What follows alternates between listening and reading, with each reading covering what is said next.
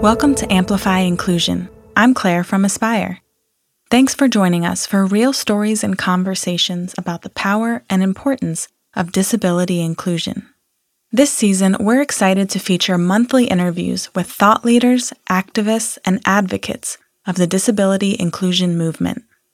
We remain focused on shifting mindsets, starting conversations, and amplifying the perspectives and voices of people with disabilities. We're proud to kick off Season 3 with a two-part episode featuring Andres Gallegos, National Healthcare Attorney and Chair of the National Council on Disability. Andres is a shareholder with the Chicago-based law firm Robbins, Solomon & Patt Limited. He founded and directs the firm's National Disability Rights Practice, which focuses on improving access to healthcare and wellness programs for people with disabilities.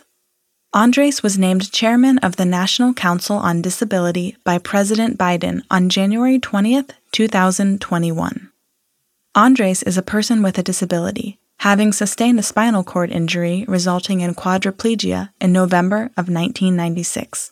This coming August, Andres will join Aspire and our partners at Disability Lead for a live virtual event focused on equity and healthcare.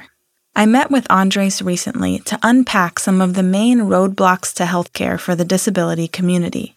In the process, Andres opened up about his own experience and his commitment to healthcare and disability rights. Today, Andres shares his personal journey, and next time, he outlines barriers to access and potential solutions. Here's our conversation. Andres, thanks so much for joining me today. Claire, thank you for having me. So before we go any further, I did just want to take a moment to offer congratulations to you, Andres, on your appointment as chair of the National Council on Disability. Thank you. I appreciate that greatly. So I kid with everyone who asked me about that. The fact that I'm spinal cord injured for 24 years and use a power wheelchair, it was a good thing I was seated when I heard the news. It was just a complete surprise to me, and I was thrilled for the designation by President Biden that afternoon of his inauguration. He had so many things to do, and one of the things he did was take time to designate me as the chairman, so I was particularly just pleased. So I know, Andres, that you're doing a tremendous amount of work now at the national and local levels. So if you could tell me about a few primary roles or projects where your energy is most focused right now. So, Claire, I wear two hats. Even though I'm designated as the chairman for the National Council on Disability, that's just a part-time position. I'm a special government employee, which means that I can work no greater than 130 days per year for the National Council on Disability. So I still have a very active law practice here in Chicago. I am the founder and director of my law firm's National Disability Rights Practice at Robbins, Solomon & Patt Limited in Chicago. We have offices in Chicago and one in Glenview. And I founded the practice about 15 years ago to address the needs of people with disabilities, primarily in accessing healthcare and wellness programs. And we represent people across all categories of disabilities throughout the country with problems that they may be experiencing in getting into healthcare systems or getting equal treatment when they are with their doctor, with a dentist, etc. One of the projects that I'm working on is issues in healthcare and improving access to healthcare for people with disabilities in my private practice. Now, when I wear my hat as chairman of the National Council on Disability, because of where we are today, coming out of this pandemic and the detrimental and austere impact it's had on people with disabilities, particularly people with intellectual and developmental disabilities, I've guided our activities to be laser focused on all things COVID and making sure that we have now equity in vaccination and also that we learn lessons from the pandemic and how it has affected people with disabilities, particularly people living in congregate settings. And we are looking at those issues as a council and in our capacity as advisors to the president, his administration, Congress, and federal leaders. We're making recommendations so that the things that went wrong don't go wrong in the future. We're also making a very aggressive push, a health equity initiative for all people with disabilities, all categories of people with disabilities, So those are just two broad areas that I'm involved with, and I'm telling you, it's been a personal and professional passion of mine. As I mentioned, I'm spinal cord injured, 24 years, quadriplegic as a result of an automobile accident. And after I was injured, I received the best care at the then Rehabilitation Institute of Chicago, which is now the Shirley Ryan Ability Lab. Well, that level of care there, that level of attention spoiled me, because I thought that if I went to my doctor or to any other hospital after that I would receive the same amount of care and attention. And that was incredibly naive, because what I found is I'm not receiving the same level of care as somebody who's not disabled. And when it comes to medical issues and health issues, that is just wrong. And I learned quickly it wasn't happening to me, but it was happening to others like me. And that's why it was important for me to take this on and to use my skills and knowledge as a lawyer to give some purpose and meaning to why I was injured. And I think I used it for the betterment of all to establish this practice and address healthcare issues. I do really want to revisit some of those experiences that you just expressed. I was curious if we could kind of go back a little bit further to start. I know that before your career in law, you also served a number of years in the United States Air Force, correct? That's correct, yeah. I spent 14 years in the United States Air Force. I enlisted in the Air Force when I was just 17 years old, graduating high school. I knew that I wasn't ready to go to college. I wasn't disciplined enough. I was too busy having fun through my high school years. Boy, looking back, it was the best thing I ever did. I was irresponsible, but responsible enough to make the right decision. And the Air Force is what I needed at the time. And I spent 14 years. I worked my way while I was in the Air Force through college and attained a Bachelor of Science degree in Business Management from the University of Southern Mississippi. And the Air Force put me through my first 2 years of law school. I got out of the Air Force to finish my third year full-time and then transitioned to civilian life, where I came up here in Chicago to practice law. Yeah, it was just an amazing experience. I traveled the world. I met my wife while we were in Japan, courtesy of the United States Air Force. Did you always want to be a lawyer? Was that kind of something you had in your mind from early on?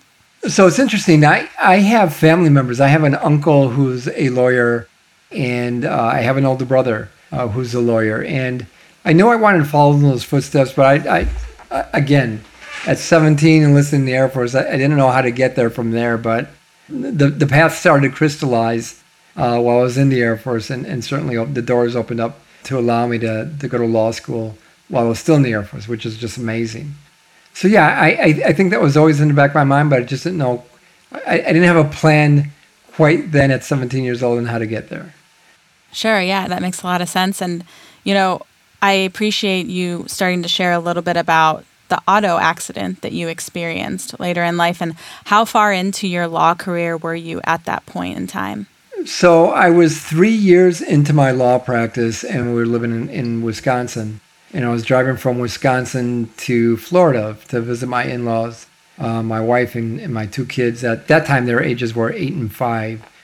They were in the car, and the tires blew, and we were involved in a rollover. It was just the scariest moment of my life, and certainly it was just devastating. And by the grace of God, I was the only one that was injured. Well, I should say my daughter broke her elbow, but beyond that, just cuts and bruises for everybody else. But I was the only one that was severely injured, I should say. That was 24 years ago. There's things that happen throughout the course of a day or course of a week, course of a month, where I reflect back on what that was and living that trauma again. But, we're here. We more than survived. We found a way as a family to do some good as a result of some bad. Yeah, and I just want to echo that. I'm so thankful, too, that all of your family members are safe and with us still. And I can only imagine how that influenced your life in so many different ways. And you sort of touched on how in the flash of an eye, you have a whole new identity. In thinking about that quick change in the way you were experiencing the world, what were some of the initial barriers that you recall having to confront?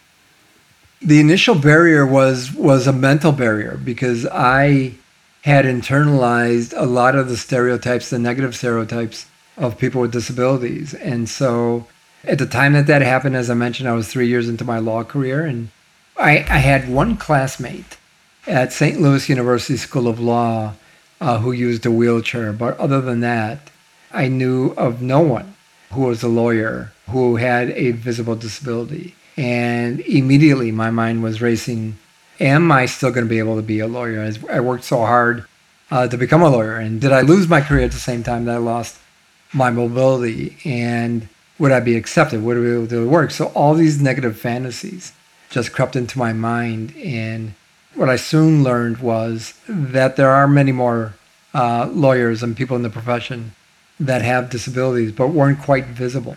And I remember one of the first things that I did when I returned to work, first I worked for a law firm that was incredibly understanding, incredibly supportive, and helped me do whatever I needed to do in order to come back and work as a lawyer.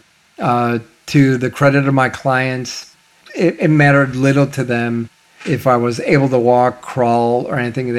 They wanted me for my mind, and that was still intact. And so I was still able to give them the legal advice that I did before, and I even worked on client matters while I was still in the hospital rehabbing. That was important to me to demonstrate to myself that I could still be effective as a lawyer. I didn't have to reinvent what I was doing, just how I did it. I could no longer type, so I gravitated to a voice-activated software program that types on the screen for me. And then I just had to find out different ways on how to get things done differently. And then over the course of these last 24 years, I've been able to become incredibly self-sufficient and independent in my work and what I'm doing. There were restrictions and barriers within the environment that I learned as well. When I got back to work, and every year, if you're a licensed attorney in Illinois, you have to attend mandatory continuing legal education programs. So these are organized classes that you attend for credit. And I went to one that was held at the Drake Hotel in Chicago, the beautiful, iconic Drake Hotel, that is not accessible. And while my peers were entering into the meeting rooms and the hotel through the main entrance, I had to go back behind the hotel to the loading dock where they kept the garbage, and enter the loading dock in a freight elevator and go through the bowels of the kitchen of the Drake Hotel and a number of different other areas of the hotel, only to get access to the ballroom. And then when I did enter the ballroom, I entered from the front while everyone was seated and the program started already. There was over 150 people there, and I was the only one in a wheelchair coming in through the front of the entrance. It was as if I were on stage, just announcing everyone to look at me. At that time, it was just incredible, uncomfortable feeling, knowing that I was the only one in a wheelchair there, and I thought that I had done something wrong. And again, it took me a while really to embrace my disability, and I credit my involvement with an organization that you're familiar with, Access Living of Metropolitan Chicago, which is a Center for Independent Living.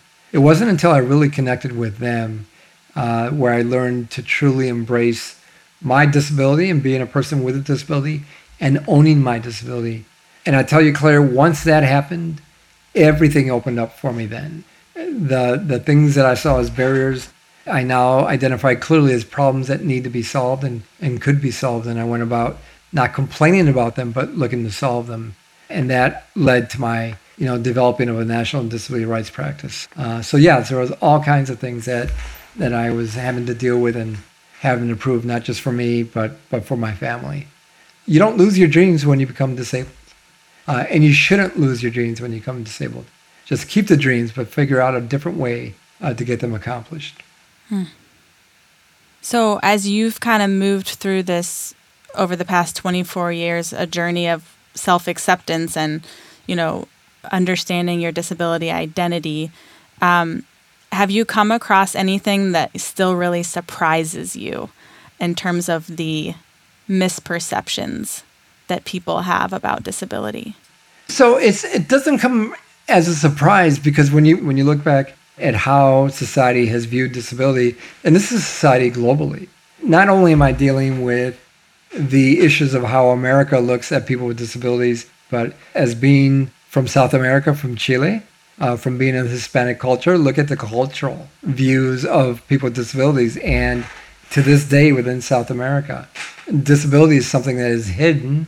And if you have a family member with a disability, that family member is often hidden as well. Things are starting to change, but the culture certainly hasn't embraced disability and people with disabilities as readily as one would hope. So I'm not surprised, given the fact that we went from the charity model of disability, where people were viewed as with disabilities as being objects of pity, and they had very little to contribute to society. And as a result of that, if the village didn't come together to take care of them, then they were to be institutionalized, or worse, they were to be just abandoned.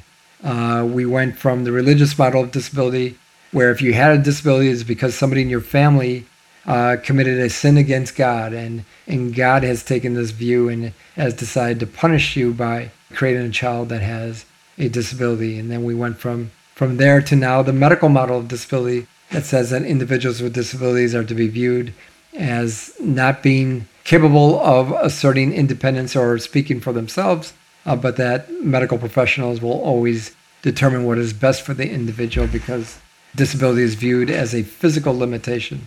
And if it can't be healed, then it can be managed in some degree.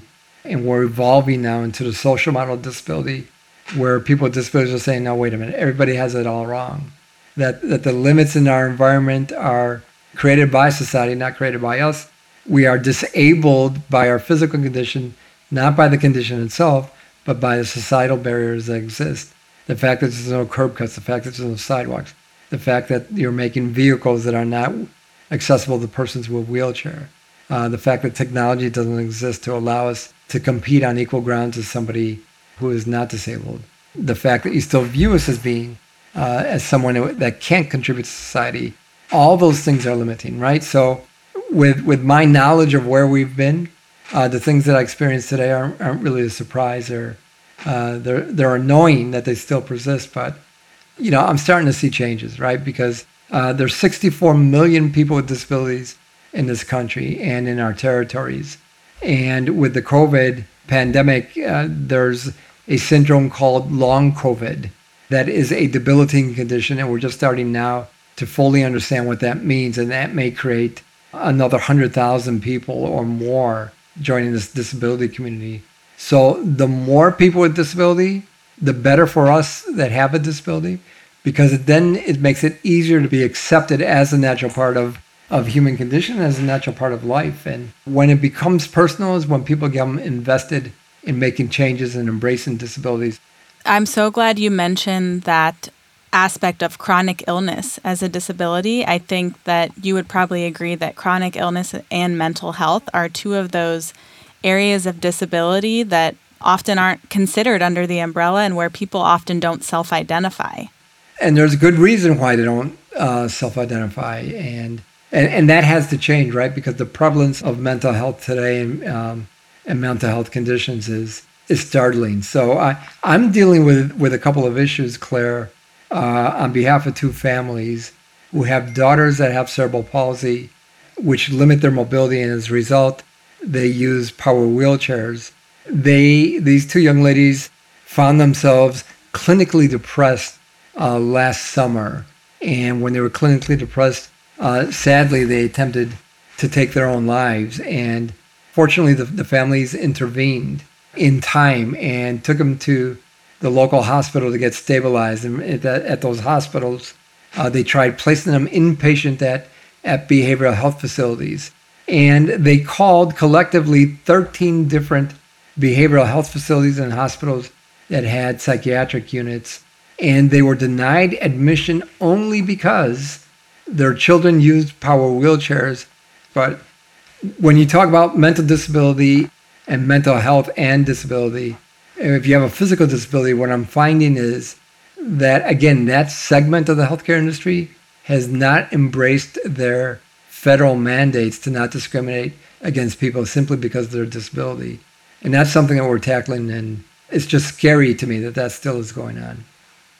Definitely. And in April, you recently published an op-ed titled "Misperceptions of People with Disabilities Lead to Low Quality Care."